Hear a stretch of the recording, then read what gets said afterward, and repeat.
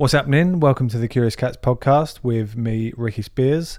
Today I've got Dave White on the podcast, a contemporary artist who my brother put me onto. My brother's got a piece of his hanging in his dining room, a tiger.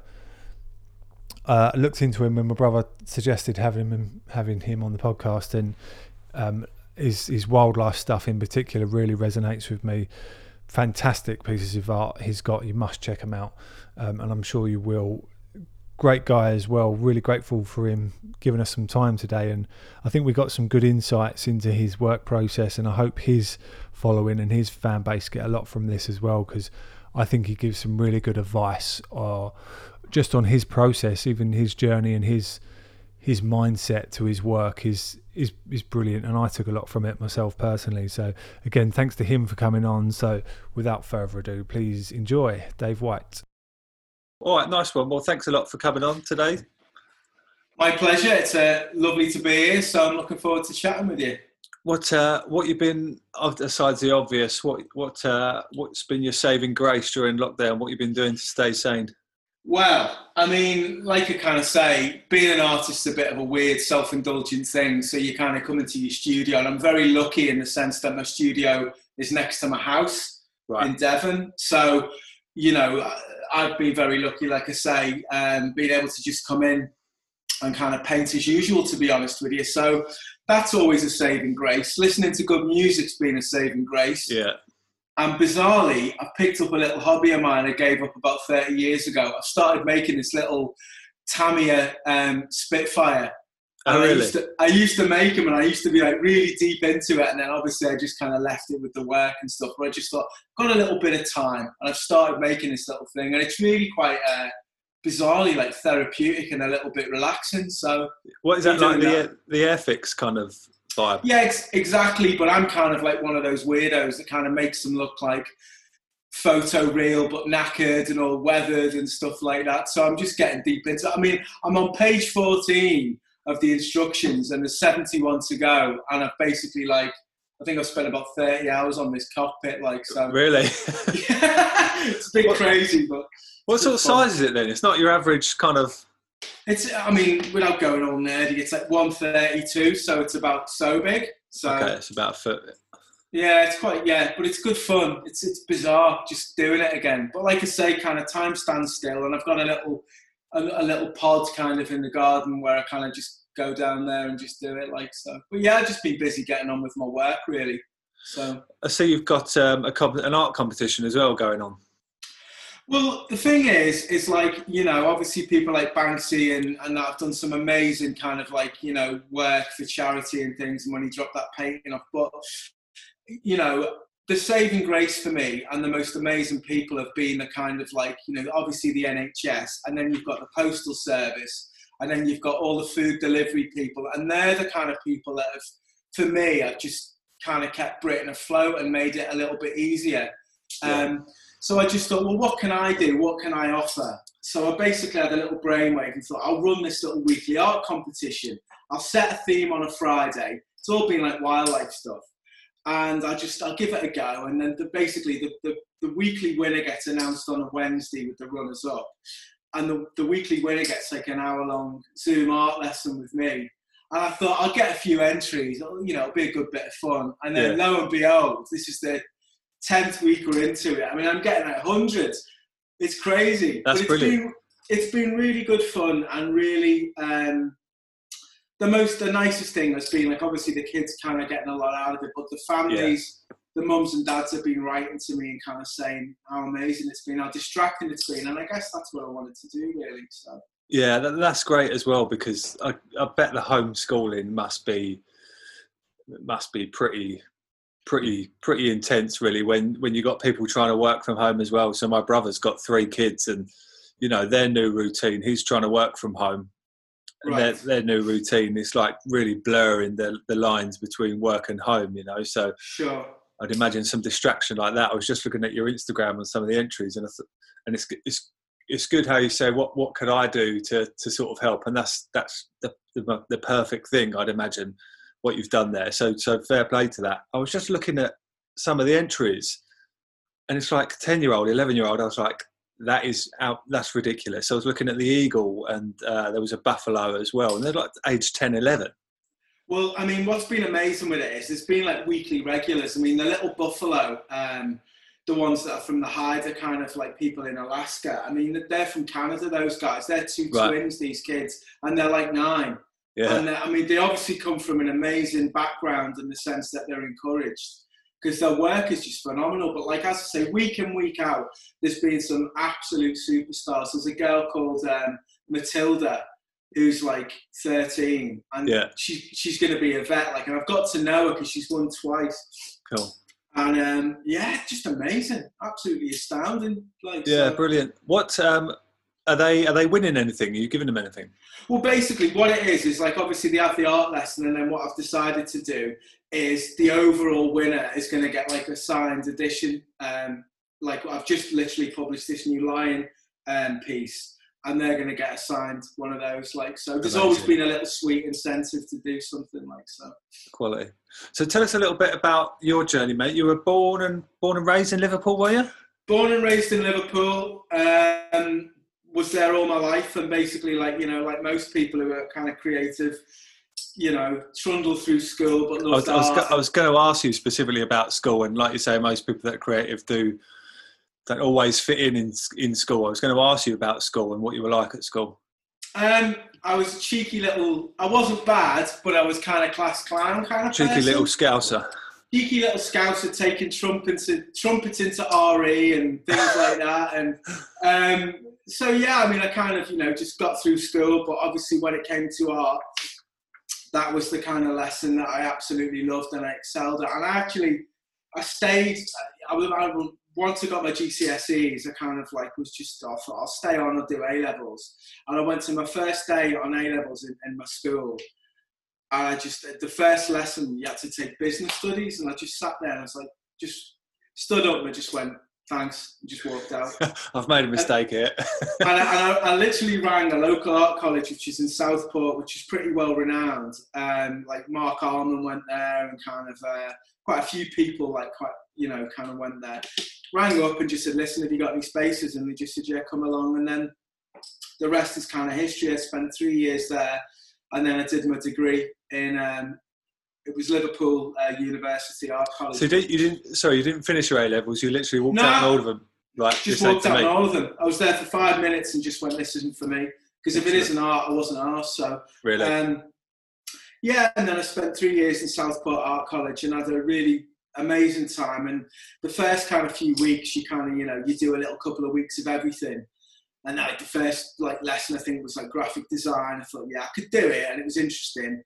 And then we got to fine art, and, you know, I was handed some oil paint, and that was it. As soon as I connected oil paint, that was me off. It's like, really? Light touch, literally like lighting a kind of touch paper, really. I was just like, this is me. This kind of expresses what I am and kind of who I am, and just kind of connected. So yeah, and then obviously from there I went and did my degree, and I had 3 years there. In Liverpool, which was amazing. That's when you really kind of discover yourself, and then it's the big wide world, and then just kind of, you know, funnily enough, when I kind of got out of university, it was kind of a friend of mine was like a kind of head of an art college, and she said, do you want to do a little bit of teaching? So, you know, obviously you've got to get a studio and stuff. So I literally fell into this little bit of teaching, and I loved it, and I really got on with it. But in the back of my mind, it was always going to be a means to an end. Right. And then basically, like, was that after uni, sorry, or during? Yeah, it was literally like directly after university. So I'd won a couple of big competitions, which was crazy when I was at university. Like, you know, I got like kind of NatWest Prize for Art, and I won Best New Talent in Visual Arts in Liverpool. And I was up against some like real big shots who won the John Moores, which is a really big painting biennial. And I was only like 20, and it was crazy. But I never kind of lost that kind of love for it and discipline, and, you know, I just kind of really enjoyed it. But yeah, the teaching was brilliant, and I had some really great times, and I'll never forget it, because I don't know if you've ever seen the sneaker paintings I did. Yeah. I did a whole series based on trainers, because I'm a big like trainer collector. And I was teaching this one class this one day, and there's this magazine called Creative Review, which is like a kind of really amazing publication. And the librarian used to deliver it to the class where I was teaching or whatever, and she'd come down and pass it to me. And on the cover of Creative Review was one of my sneaker paintings, right? And it was just one of the kids who was like 17 just put his hand up and said, "Sir, can I just ask you something? What the fuck are you doing teaching us?" And it was just, but it was really crazy. And I thought, you know what, he's kind of weirdly right. Like, and then I had a little show in New York coming up, and I got time off from teaching to do that. And I just went out and spoke to my wife and just said, "Listen, let's just do it. I'm gonna do it. I'm just gonna make a go of it." And I handed my notes in, kept my studio going, and kind of just kept punching the bag. And that was like a long time ago. Like, so yeah, crazy. Did you have during college and uni? Did you have other ways to sort of fund your lifestyle? Did you have part-time jobs or anything like that? I mean, I've always been like a massive video gamer. Like, I mean, if I'm not painting, I'm gaming, and I'm 49 years old and should know better, really. But I basically worked in like a local game store. I think it was Virgin Games, all the way through uni, and kind of that, kept me in paint and stuff like that, which was cool. And then but from once I left the teaching, I just supported myself, just kind of rolled the dice and just kept punching the bag, and there we go. But you had so the job in the game shop was actually not like your classic kind of teenage hating his job just to get paid. Were you kind of enjoying that because you're talking to people about games all day and stuff, or was there an element of just? No, I mean it was 50-50 because I was getting paid for doing something I enjoyed. Like, so I mean, I can't have any regrets about that. It was awesome. I mean, rather than like doing another job that I didn't have any interest in, I was really grateful to have that, to be honest. Yeah. And then, so you jump into you jump straight into it after the sneaker thing got published.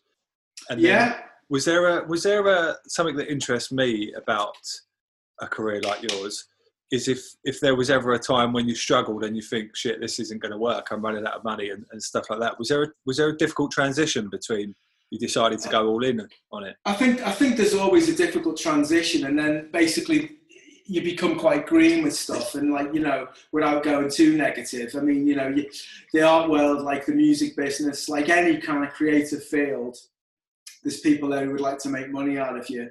And I, literally along my little kind of 30-year journey, I've kind of, I've had people who've kind of been really quite nasty in the sense of like, galleries taking your work and not paying you and then disappearing. So with everything like that, in hindsight, you look at it and it's basically like, it's a really good lesson. So the next gallery that comes along and says, we'd really like to show you, you're like, okay, can I see your contract? Can I see your terms and conditions? So every little step is just like a little learning curve.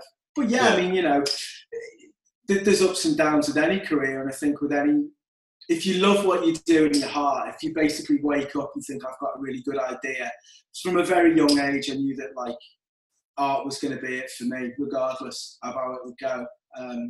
So, ups and downs, and that's how it is. Yeah. So straight after the sneaker thing, you got Nike's attention with that campaign, did you? Yeah, crazy. I mean, basically, like, to cut this story short, I mean, I've always been like a trainer collector, and the reason they started, I was just sitting in the studio one day and just looking at that classic green neon Air Max 95. I was just looking at it, I was like, do you know what? That is just phenomenal design. And I thought these things are, designed to be kind of used, and long before sneaker blogs and sneaker magazines and kind of the sneaker explosion, which is global, I just thought I want to immortalize one of these. These are like throwaway items, but I always looked after my pairs. You know what I mean? Yeah. And I just thought, right, I'm going to paint one. I'm just going to paint it and immortalize it and stick it on canvas, and I did. And then, as I say, got on Creative Review's cover, and then I came back to an answer phone message one day from Nike just saying, we'd like to do an in-house T-shirt with you. And I'm like, okay, spoke to the guy, he did the T-shirt, paid me, sent me some free kicks, and then it's been like a really amazing journey with those guys. And then lo and behold, when you get your own signature Jordan shoe, which is just, I come in here and it's in a cabinet and it's pinch yourself every day. Because I've never worn them because I can't get my head around it. It's like, I'm watching kind of like Last Dance, you know what I mean? And there's your man himself. And it's, And it's like, yeah, so basically, like, you know, they kind of, I've always had an amazing relationship with Nike and Jordan. Yeah. And it's been a very organic kind of journey. You know, things happen when they happen. But yeah, so it's been very grateful and incredibly blessed to have had that experience, really. Yeah, because it doesn't end there either. Like, what was the collab with Jay-Z? What was that? Well, that was kind of like through an agency in New York. As I say, your kind of work starts getting out there, and to kind of put it kind of like straight, I mean, anyone that wants to collaborate with you or likes what you do and enjoys what you do, that's a massive honour, and that's a real lovely thing to have. But I only work with people I've got a massive respect for, or I like the ethics of the brand. I mean, I'm not painting and oils on canvas and watercolour is basically that's what I do. All the other kind of things, as blessed as I am to have experienced them and had them, they're just like little added bonuses. But a collab has got to be the best of both people and brand or, you know, artist or whatever. So, but the Jay-Z thing, I mean, basically Coke were redesigning their cherry Coke can.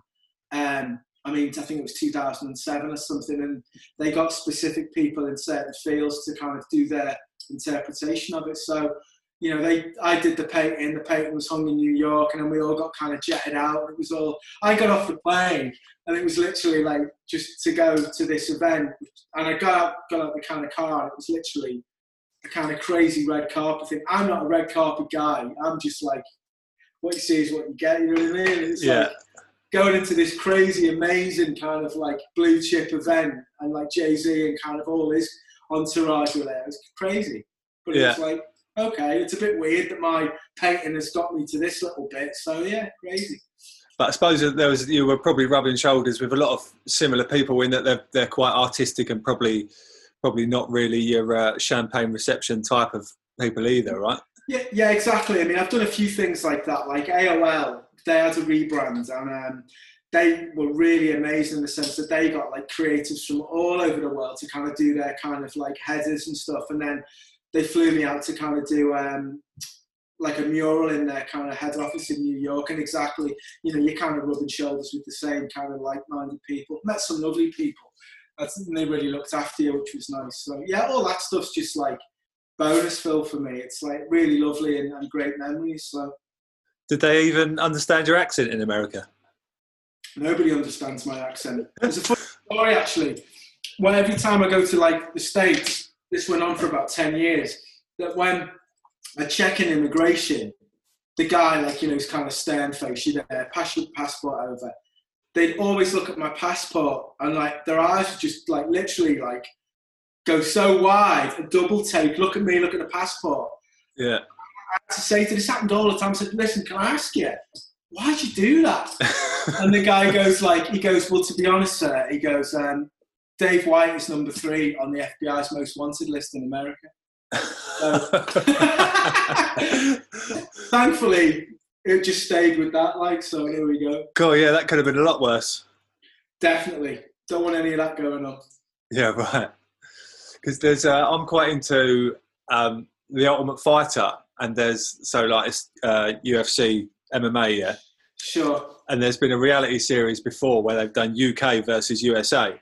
And there was quite a few Scousers in the series, but every time, obviously it's an American production, it's an American TV show. Every time one of the Scousers was talking, they'd subtitle it. Super. Oh man. With your artwork and like your style and your signature style, is that something you always had in your head? Like, how did you develop that? Was that a struggle, or is that something that just kind of naturally happens? Well, like when I said kind of like in the beginning, you know, when I went to art college and discovered oil paint, as soon as I connected it, if you looked at my work from 30 years ago, you would be able to tell it was mine, even though obviously you never stop learning. And I'm very much about that. I'm always pushing as far forward as I can with what I do and the materials I use and kind of on my little journey. But yeah, I mean, from the off, it's kind of always looked that way. Like the way the paint kind of runs and things. I mean, I've got a process, a very specific process that I do. And I guess that's just the same as you write in your signature. You know what I mean? It's kind of, it's just always been there. It's not forced. It just is what it is. So like, as I say, when I begin a painting, whether it's a watercolour or oil on canvas, it's kind of, there's very specific things that I do, and certain things occur on that kind of development as a piece kind of, you know, goes through the kind of creation really. So yeah. With that, I wanted to ask you, it's probably a bit of a weird question. I'm very much ignorant on what your process, on the process of it, but I was wondering, you know, like take the tiger for example, although you've probably done a few tigers, have you? Sure. But there was one I was looking at that's a full walking one. Yeah. Yeah. And there's like a big brush stroke on the leg, and do you plan for things like that? And do you plan where the runs of where the paint's going to be running down, or is that something that just happens and you go That's a really great question. I mean, basically, if you had to describe what I do, I would say it's 50% realistic and 50% really quite spontaneous. And if either kind of side dominates, they fall to pieces, they don't work. If it becomes hyper real, which they look quite hyper real when I first start them, right, they don't look like mine. But and on the flip side of that, if they get too messy and too abstract and too loose, they don't look like mine. So for me, painting's always been like kind of walking a tightrope, and that's the challenge for me. That's why I love it. It's like you've got to, it's like juggling, it's like boxing. It's kind of, it's very, very difficult to describe. But when you start something, I don't stop until it's kind of, until it's done really. So I mean, it's, even though the underdrawings take a long time and there's layering that occurs and stuff, when I actually start, I don't stop until it's done. So how long would you spend on a piece? It depends. I mean, saying that, I'm going to completely contradict myself, because when I said basically like I like to kind of refine and explore what I do and develop what I do and push it forward, there's a few ones just literally because of the size of them I've had to go back over a few days, and that's only been like a recent thing.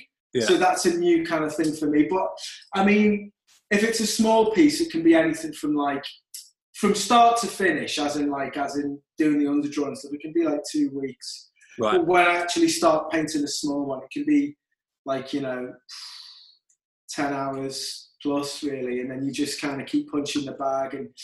But now what I'm doing, which is kind of interesting, is a lot of this new work I'm doing is it's keeping that balance of looking at, making it look like mine, making it look realistic. But I'm very interested in kind of, when you're saying about the tiger, that big mark on his leg, to make a mark like that, the anatomy and the structure and the kind of form and the shape has to be absolutely there, because otherwise a big gestural brush mark will kind of really contradict the kind of form of something. Yeah.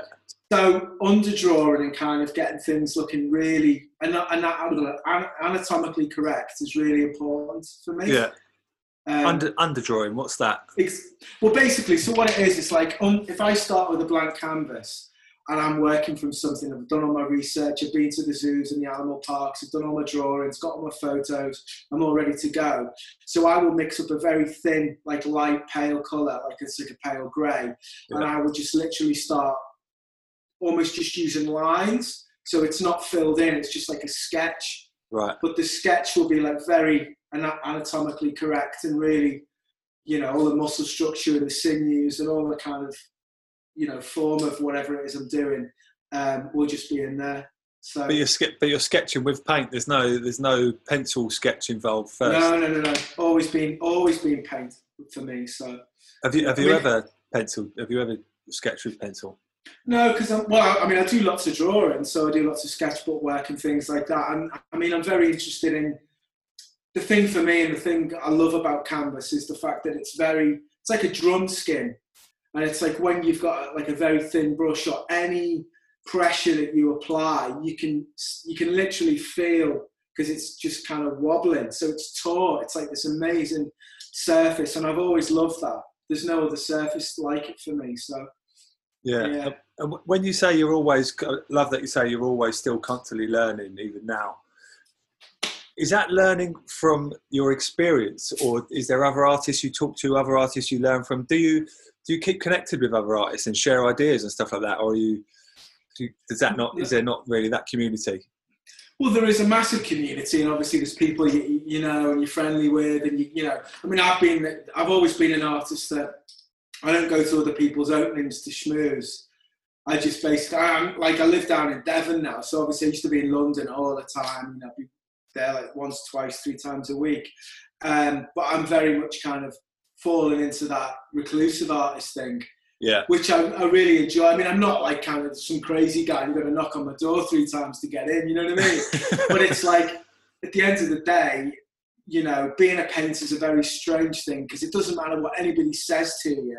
It doesn't matter what you're doing with the rest of your day. It's like you and this thing, and only you can make it, and only you can fix it, and only you can bring it to life. So if you do that for 30 years, you know, you have kind of processes that are almost like, I don't know, I have very like distinctive ways of working, like in mixing my paint. I mean, that kind of takes 2 hours every time I'm going to do a painting, and, you know, all that kind of stuff. But the actual development and kind of further pushing what I do, I'm like, at the moment, for instance, I'm making oil paint move like watercolour, which is kind of really interesting.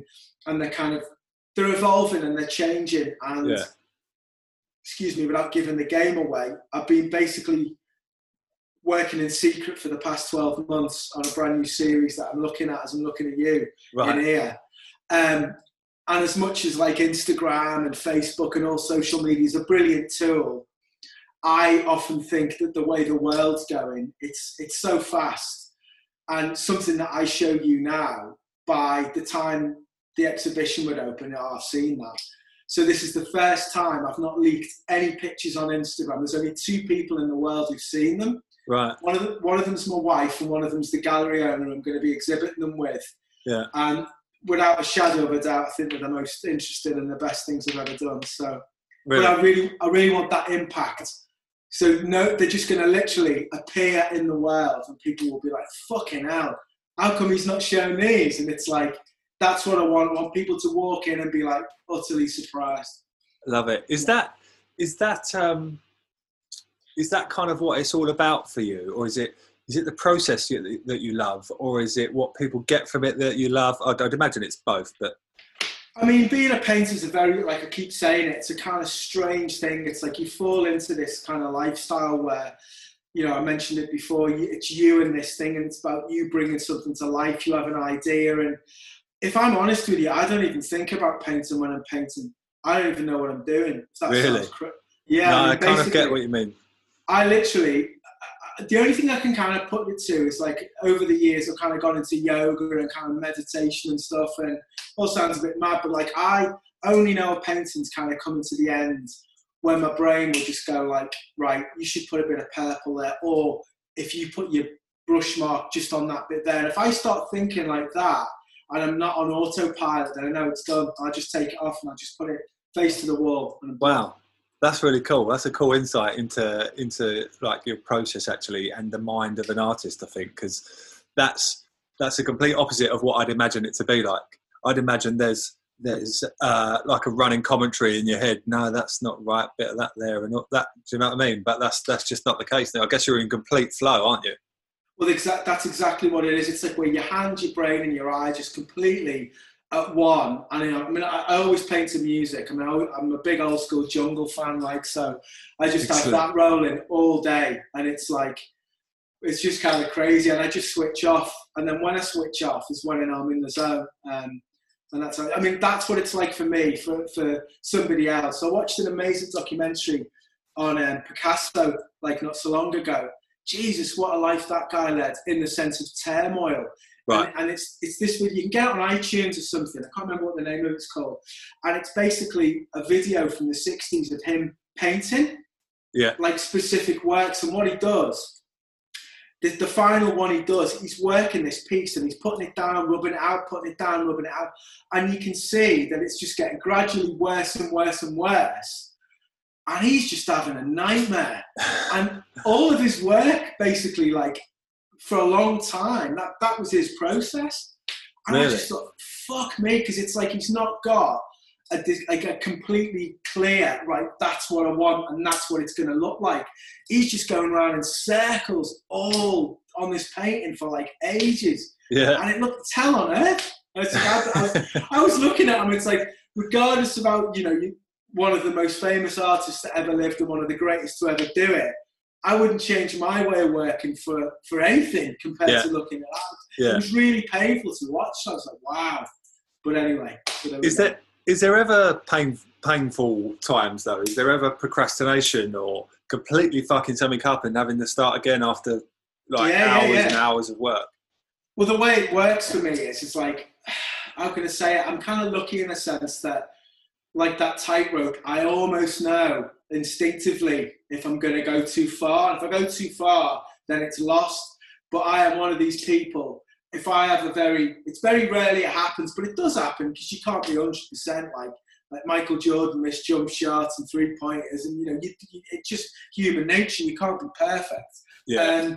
But if one becomes, goes past the post and I know it's blown, I'll have to put another canvas on. I will not finish until I've got it. And I've done that a few times. Because it would be pointless, because I would just be a nightmare. Because when I finish painting, I just will sit and think about it. If it was unsuccessful, I would go back into the house. Doesn't matter if I'm playing Call of Duty or whatever it is, watching a video or something, I would just be like thinking, that's fucked up. I've got to fix it. I'd be a nightmare. I'd be in a really bad mood. And so basically what I do is I just do it again. Yeah. Start again. I won't give in. That's good. So I guess there is I'm learning more as I look into success and listen to successful people or greats. There's an obsession. Absolutely. And I think that's something that people don't realise. It's not always comfortable having that obsession because, like you say, you'll be trying to watch telly or trying to spend time with people or whatever else, and your mind's on the painting, right? You're like, nah, I can't relax until I've done something about this. Well, I won't speak. That's the thing. It's because all I can think about is, if you imagine looking at like a blueprint of something, like a kind of like Airfix kit or a car, like a Haynes manual. Yeah. All I'll be doing is thinking about where it went wrong, what I should have done. But that is the complete polar opposite of my process, because I don't work that way. So I'm analysing where it went wrong. Right. But really, it's like I just pushed it too hard. So I've got to be at peace with that. And I'm very much, I guess the point I'm trying to make is, all of my work, like if you're a successful, amazing basketball player, or you're an amazing musician, guitarist, drummer, whatever, everything you've done before really doesn't matter. It's like it's the moment that you're in now, and I've really learned that. So it's like all I've got to do is just be at peace, stick the canvas back on, start again, and just love what I do and get on with it. And that's what it is. It's not painful. I'm not getting me fingernails pulled out or anything. You know what I mean? It's frustrating, but the way I do look at it is, there's been a couple of occasions that has happened, and it's basically like some of the best work I've ever made has been because I've lost that other one, and I've got it. I would never have got it that way, if that makes sense. Yeah. And is there a procrastination? You say you always do a piece start to finish. Does that mean you're in the studio start to finish, or do you come away from things and go back to them?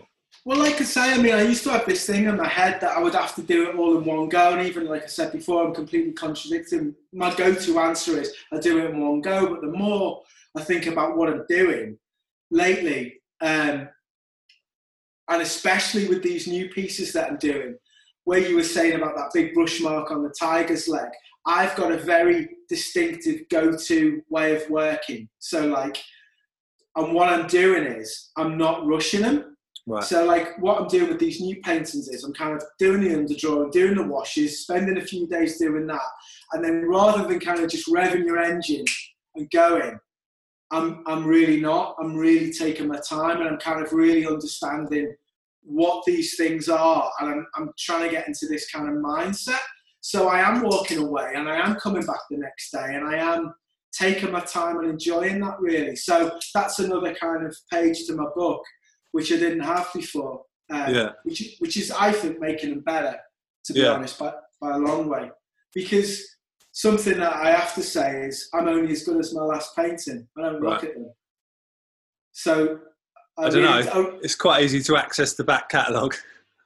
Well, I can tell you now, I find it quite difficult and a bit weird going into an opening when they're all there, because I'm kind of confronted with these things, and it's kind of like, okay, I don't remember making them. Does that make sense? Okay, right. And I only know I'm as good as the last one, and I've, even from being 16 years old, that's the way I've always been. It's got to be better than the last one. I don't wing. I never wing it.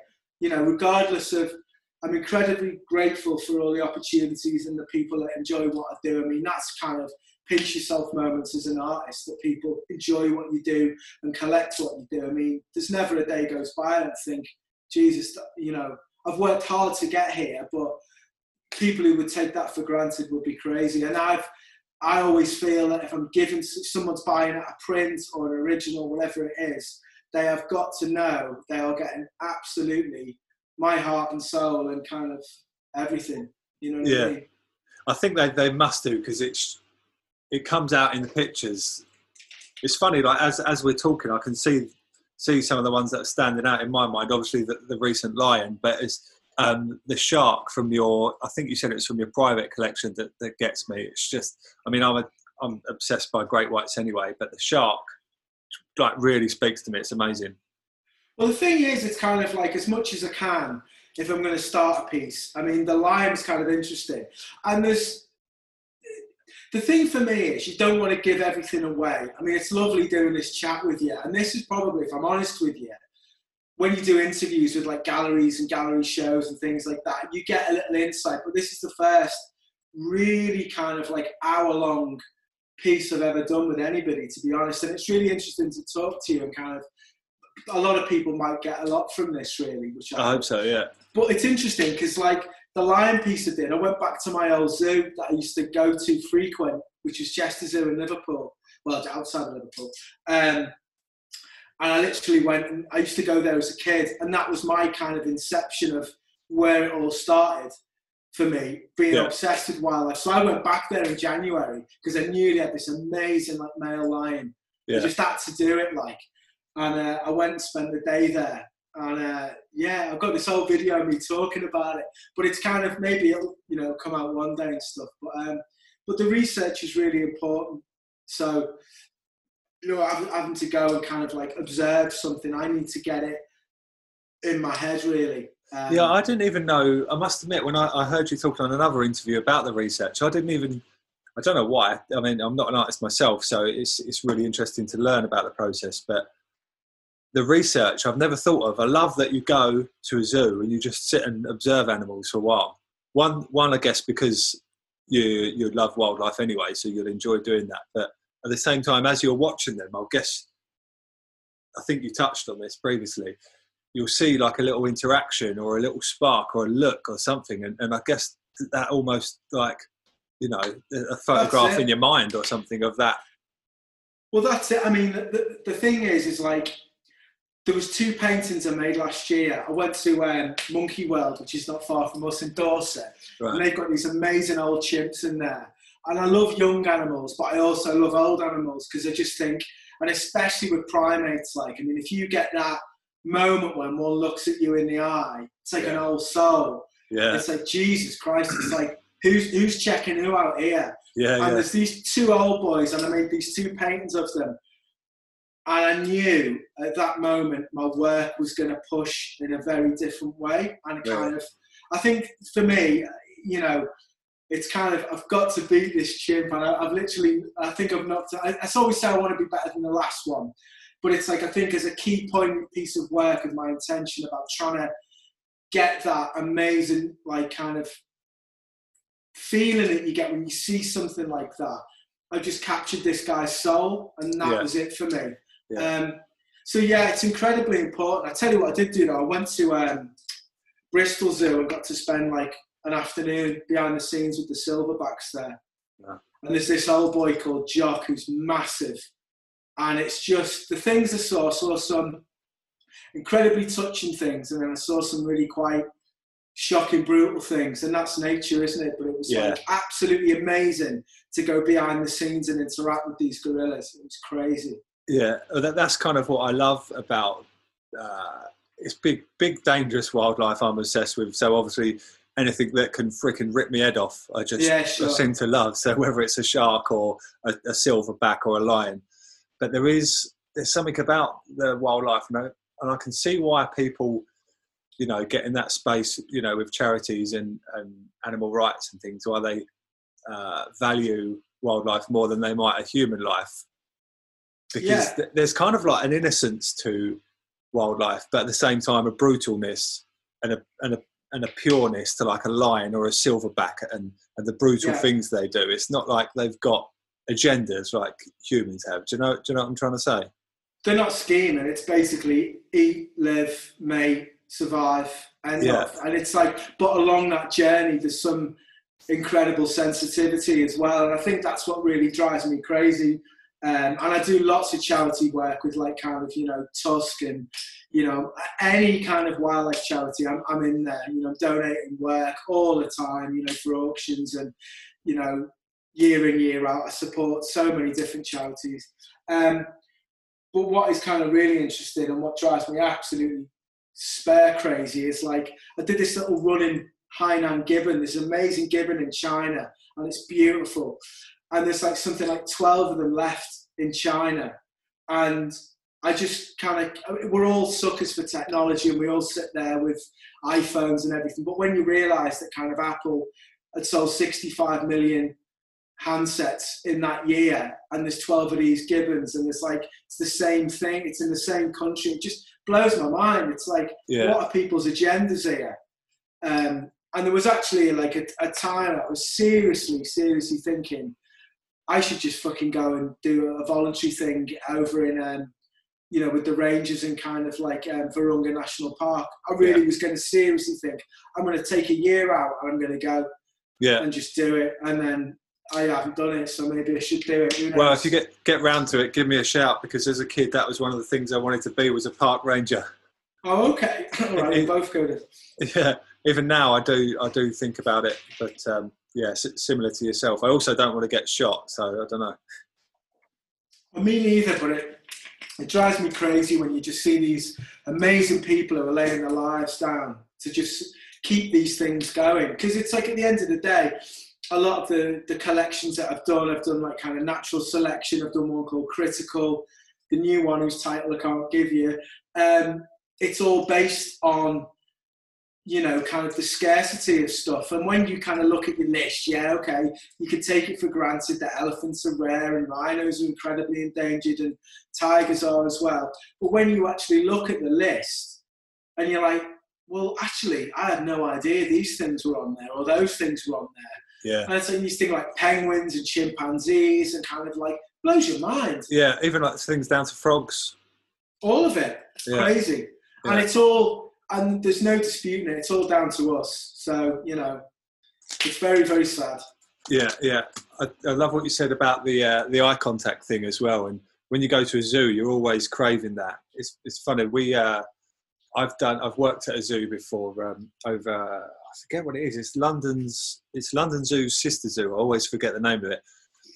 It's kind of out west. But anyway, they've got a big tiger enclosure there, and we were putting up a sound system around the tiger enclosure so they could do a talk.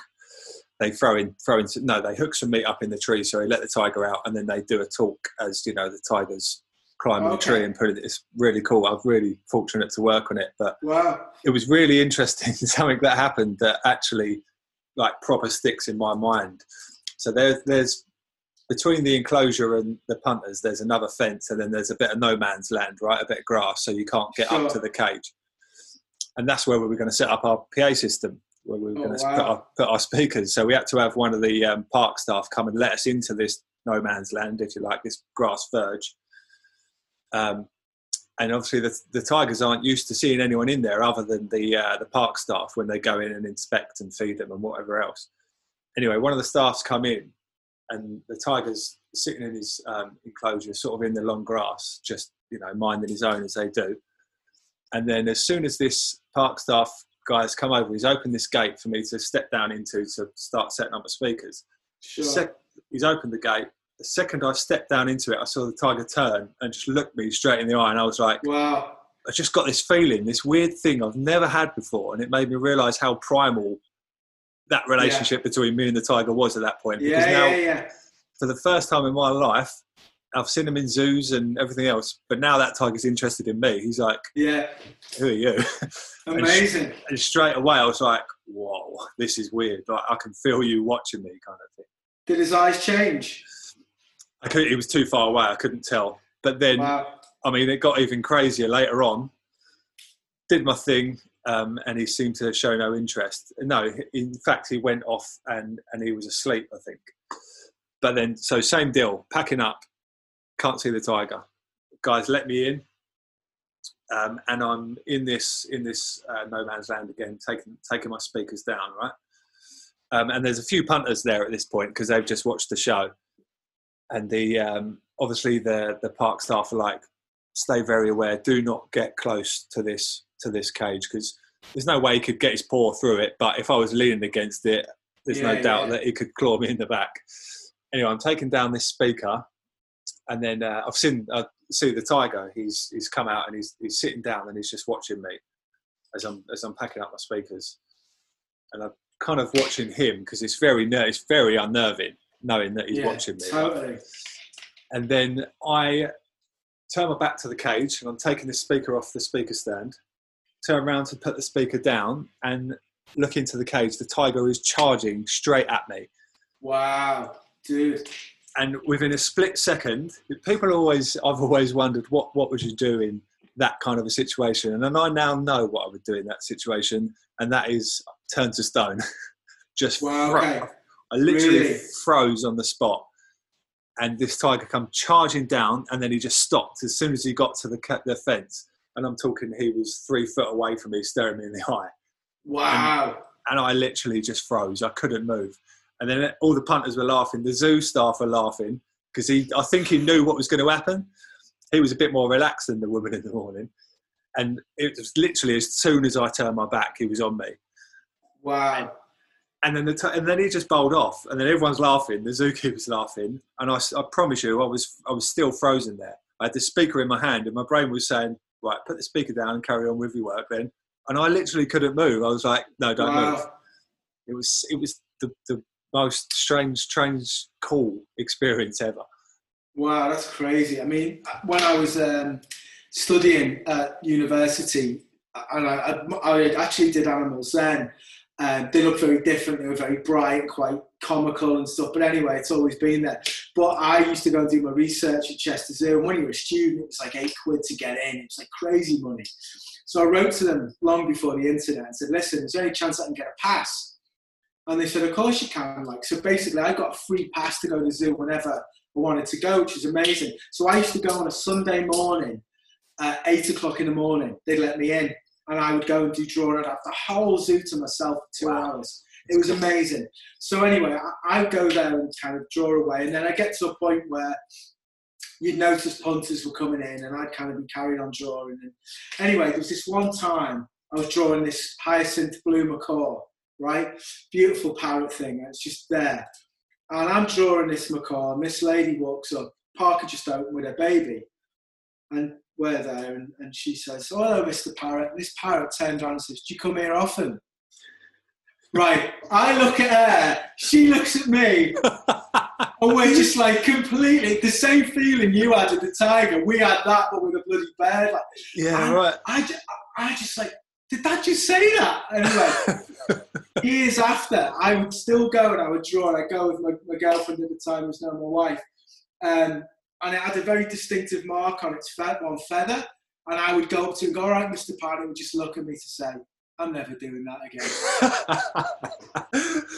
Is this parrot fucking with me right now? Honestly, unbelievable. Amazing. That's cool. That's cool. Do you have a favourite piece or a piece that's quite important to you, whether it be something like that tells a story or one that you are just most proud of? I think... You're looking at your current work again, aren't you? I'm looking at my current work again. I can't slip it out. The thing don't is, do it. I would say, you know, I have an intention. I think as things evolve and things change, and a lot of people say, you know, if a piece succeeds, it's when people get something from the eyes or something evokes something. Because I don't ever write about my work. I don't really discuss my work. Obviously, it's a real pleasure doing this with yourself. But it's like, you know, I don't have like a statement or anything. But what I do have is I always hope that a piece that I make, I'm not just making pictures of pretty animals because I like them. It's like there's a little bit more to it than that. And I want people to resonate with that. And like you say, it's kind of, I think the Last Lion piece I made was really quite important, and I think a real step forward to kind of get that juxtaposition of getting that, you know, 50-50 balance of realism and my work and expressionism, but then also getting the power and the kind of incredible presence of an apex predator along with the kind of sensitivity in the eyes. And I think I got that with that, and I think people get that from that. So that's kind of what it's about really for me. I think he's quite an important piece. So yeah, I'd love to see it in person. I've been, again, obviously looking at your work online and stuff, but that piece in particular, you just kind of sit and look at it for quite a while, and I think I'd love to see it in person. I could just stare at it for ages and almost get lost in it. Well, I think that's the thing. It's like kind of, you know, I used to do that. I mean, you know, I used to go to Tate every Sunday when I was studying in Liverpool, and kind of getting lost in something is really a lovely thing. And it's almost like the art, for me anyway, like the way that I work, where I completely lose myself. If people can completely lose myself in my work, then it's kind of full circle in a way. Yeah. What was the first piece you sold? And also what was like a moment where you were like, holy shit, someone's just paid such and such for this. I could make some silly money out of this.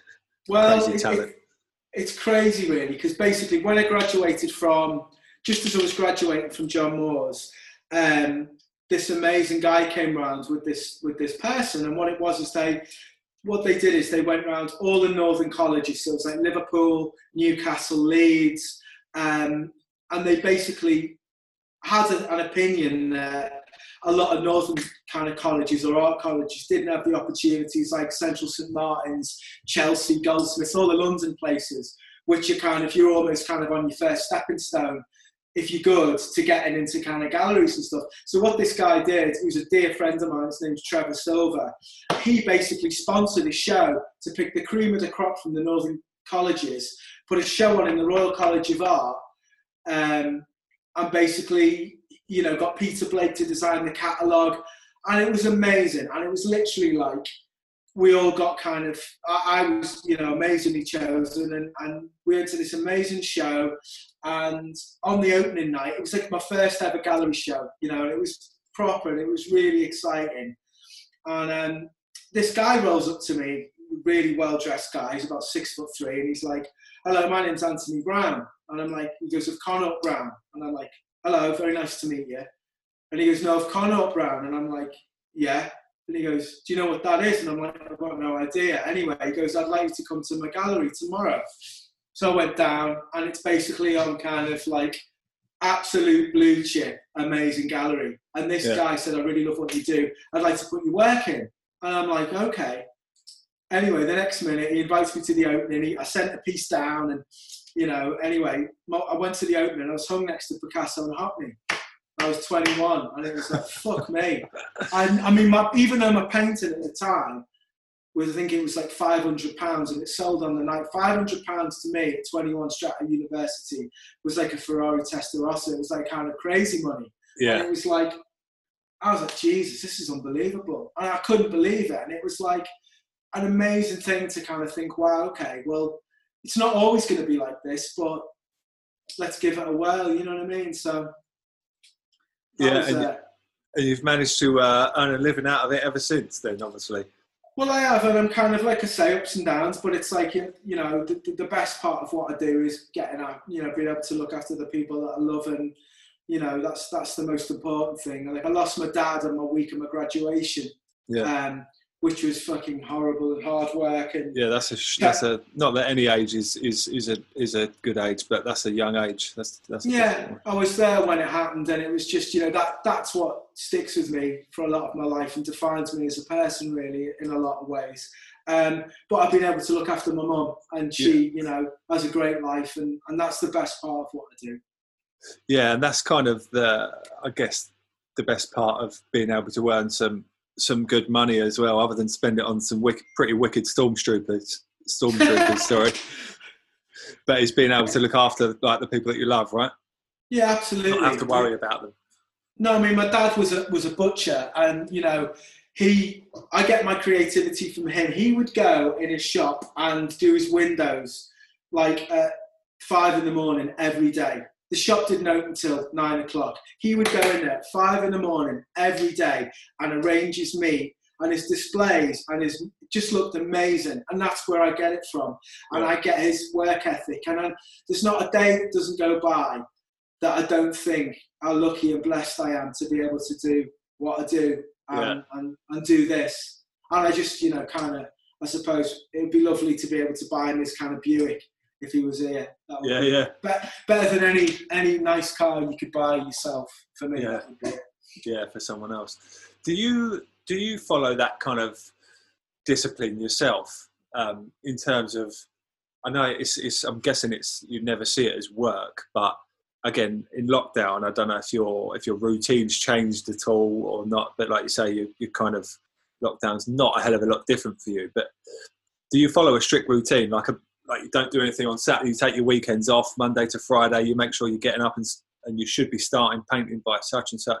Do you have anything like that? I do. I mean, I'm very, very disciplined, with what I do. I mean, basically, if I paint, I mean, it is literally, the only thing I can compare it to is like dancing and boxing until it's finished. Right. It's such a physical thing, and it's such a mental, not moaning by any sense of the word, but like say mentally draining, because you are absolutely, the only thing I can compare it to, I suppose, dancing, boxing and flying like a fast jet, where you've got to be like so on it that every single moment and every single millisecond that passes, you are absolutely involved. So that is quite, for me personally, the way I work. Other artists won't be the same.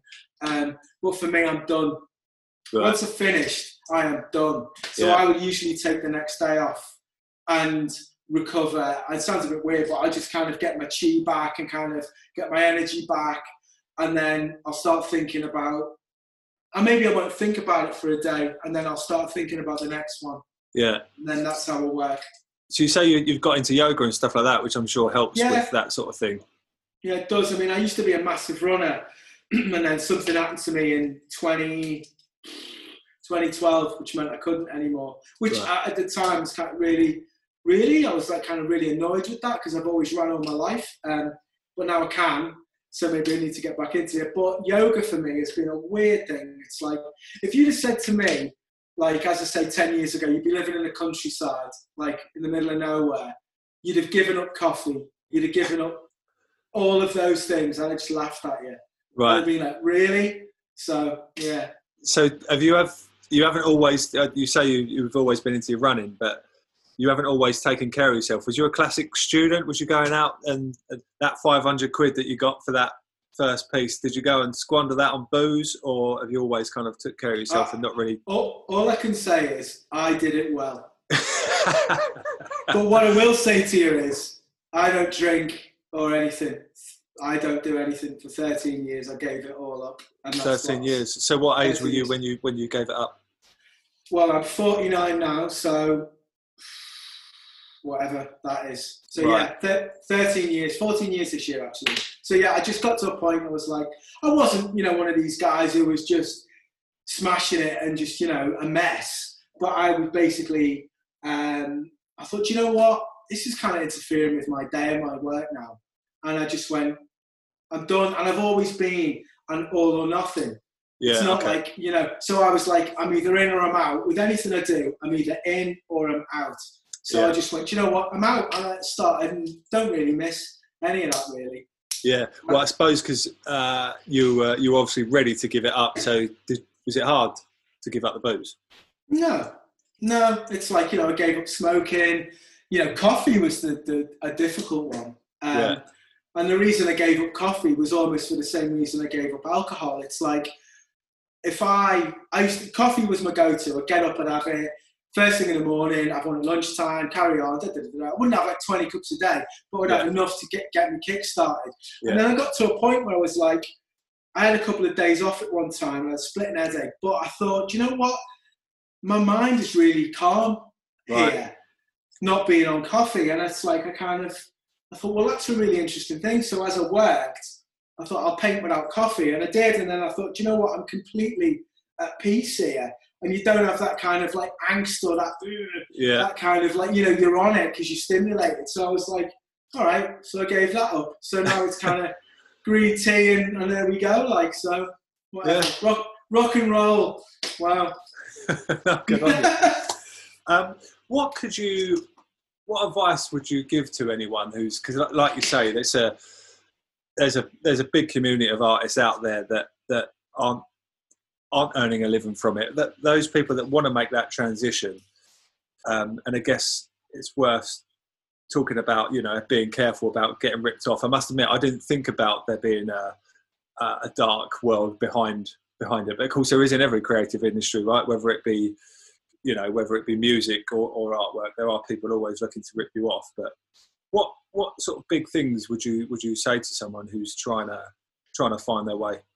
I would say you'll know in your heart if it's for you, so you never give up. Never give up. Yeah. You'll always get going. I wouldn't ever be influenced by other people's work. I would very much discover what makes you tick and what your interests are, rather than going, oh, well, he's famous or he's successful or she's famous and she's doing really well. I like what they're doing. I'm going to imitate that. And there's a lot of that. There is a lot of that. And for me, it's kind of like, there's a lot of, it's almost like taking somebody's soul in a way, I think. And it's kind of fakery in a way. So I would say, be honest to yourself. Find your own style that's unique to you. Find your own voice with your work, whether you're a musician or an artist or a poet or whatever it is, and literally just be honest. If you are honest as a human being and honest creatively, then you can put your head on your pillow at night and go, do you know what, I've done a good day's work and this is me and this is how it goes. But yeah, the best thing I'd say is just don't give up, ever. Yeah. Don't go away, just keep going. Love it. How important is social media, do you think? I think it's an amazing thing. I think it's a blessing and a curse, because I think we all fall into the thing where you put images up and it's like, it's lovely when people respond to your work. And I think it's very much an amazing device to communicate with people. Like I'm very grateful, and it's lovely to meet. I don't meet all the people that collect what I do because that's kind of impossible, but it's lovely when they get in touch and say, do you know what, they send me pictures in their home and they describe their stories and what something means to them. That's a lovely thing of social media. Yeah. A negative thing, I think, is you just kind of, I don't know, it's nothing sacred anymore. And that's, like I said before, that's really what I'm trying to do with this show, because back in the day, 20, 30 years ago, if you wanted to go to a gallery exhibition long before the internet, you'd have to go personally see it, get the catalogue, or if you couldn't go, somebody had you get to see the catalogue. Where now it's like just a click on Instagram and it's like so-and-so's new collection, and it's like, it's all done and dusted. And it's bought instantly. And it's kind of, we all crave that instant kind of, I'm a bugger for it, like Instagram. I mean, sitting there looking at it and you just like flicking and it becomes hypnotic. So now I've got my Instagram on like 5 pages in on my iPhone and I'm still looking at it. So it's like, I think, what's the point? So I think the good things are communication, bit of promotion, I suppose, but also meeting people. But I also think, keep your crown jewel secret, which is what I'm doing with this show, is going to be more interesting because nobody does that. So. Yeah. Did you ever, I mean, the social media, I'm guessing, wouldn't have been as big a thing when you were at college and uni and trying to sort of find your way. Did you ever reach out to people for help? And I could be wrong, but I get the impression you're quite what's the word? Sort of one track minded, quite focused on your own work, Yeah. or were you often looking at other people's other artists and going to them for help and stuff like that? I was very lucky in the sense that I got into Glasgow School of Art, and I didn't go because, I mean, to get in there was a very prestigious place. Like, you know, it was absolutely, you know, one of the best colleges in the world. And you apply to that separately from your English colleges, right? So, but I actually was taken under the wing by quite a group of a lot older people than me. Liverpool painters, a guy called Rodney Dixon. There was an amazing guy called Dick Young and Adrian Henry. And they were like big boys, like really like famous poet, painter. And they took me under their wing. And I kind of hung out with them. And it was kind of a little bohemian thing. And it was amazing. But I never got advice. I just kind of always found it myself. I just thought, you know what, this is what I want to do. I've never been lost, if that makes sense, with my work. Yeah. But like you say, I've been very focused. And even though as an artist, if I knew exactly how they would come out when I started them, if it was a production line, I wouldn't be satisfied. The chance element is really important. So, you know, but as I say, I always knew what I wanted to do or what I wanted them to kind of look like. So yeah. How long we got to wait to see the new stuff then? Well, it's when Mr. COVID buggers off, isn't it, really? I mean, the plan was, and the plan still is... It's ready then, is it? No, I'm halfway, which is a lovely position to be in. Because when you first start something, you're like, is this how I want him to look? And it's kind of all that. So the plan is, or the plan was, is to, if the world gets back to normal, we'll do it November. If the world isn't back to normal, we'll do it maybe next year. But that's a good thing and a bad thing. And the good thing is, I get more time to do them and they're getting bigger. That's the crazy thing. The only bad thing is because all the art movers and the art logistics people and the art storage things are all locked down. I'm kind of like full of a room with them and I ain't looking at them. So, but yeah, so hopefully November if the world gets back to normal. Do you think, as it's going to be something different to that you've ever done before and you're going to be putting out there very different, do you feel nervous about that at all, or do you think you will be? No. Zero? Not at all. No, I zero in the sense that without giving certain things away, and I have to be very careful, I'm thinking here, it's like, how can I say it? Some people will love them, some people, they won't speak to them as much. That's all I can say. But for me, without a shadow of a doubt, they're the most iconic things I think I've ever made. And I know that in my heart. So, you know, they're getting better all the time. And I also think there's certain key things that you make in your life and there's certain key series that you do in your life. Like, I still get people asking me for the sneaker paintings and I stopped them in 2007. And it's like, you know, I was done and I said what I needed to say and that was it. But with these, I think these are more iconic than those. Love it, love it. I'm excited for that. It's a shame we might have to wait so long, but it'll be worth it, I'm sure. I hope so. I just want people to enjoy them and be surprised. And what is really interesting is they're not a million miles away from what I'm doing. It's just a different way of looking at it, I suppose. Yeah. Listen, I've had you on for a while, so I'll let you get away. Where's the best place for people to see your stuff? Is it Instagram that you're the most active on? I guess so, yeah. I mean, Instagram's kind of, even though I'm kind of leaving the art competition up for a week and then I take it down because I looked at my page and there was like 480 kids paintings. So people who were looking for me work were like, what's he doing now? But yeah, basically, like the best place to look is just Dave White Studio on Instagram. Excellent. Nice one. Well, thanks a lot for your time. I've really enjoyed it and hopefully a lot of people can get something from that. I've found it quite interesting actually to talk to you about your process. And well, it's been a real pleasure, and you know you've done some amazing questions there, and I've really, really enjoyed myself. So thank you very much for your time. Nice one, love it. Take care. Thanks a lot, mate. See ya. Cheers. Bye-bye. Bye. All right, there we have it, folks. Thank you very much again to Dave White for coming on. Such a nice guy. I've always said I've never met a Scouser that I didn't like, and that holds true today. So check him out, Instagram, Dave White Studios. His website is davewhiteart.com. I particularly love all his wildlife stuff, and I'd imagine you're going to too. Just an incredible talent, and I think you can see why.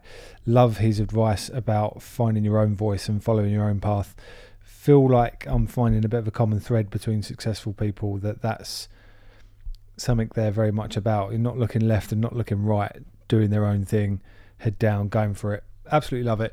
So please, in the meantime, subscribe to the podcast. Please give us a rating and a review, because it's just going to help us.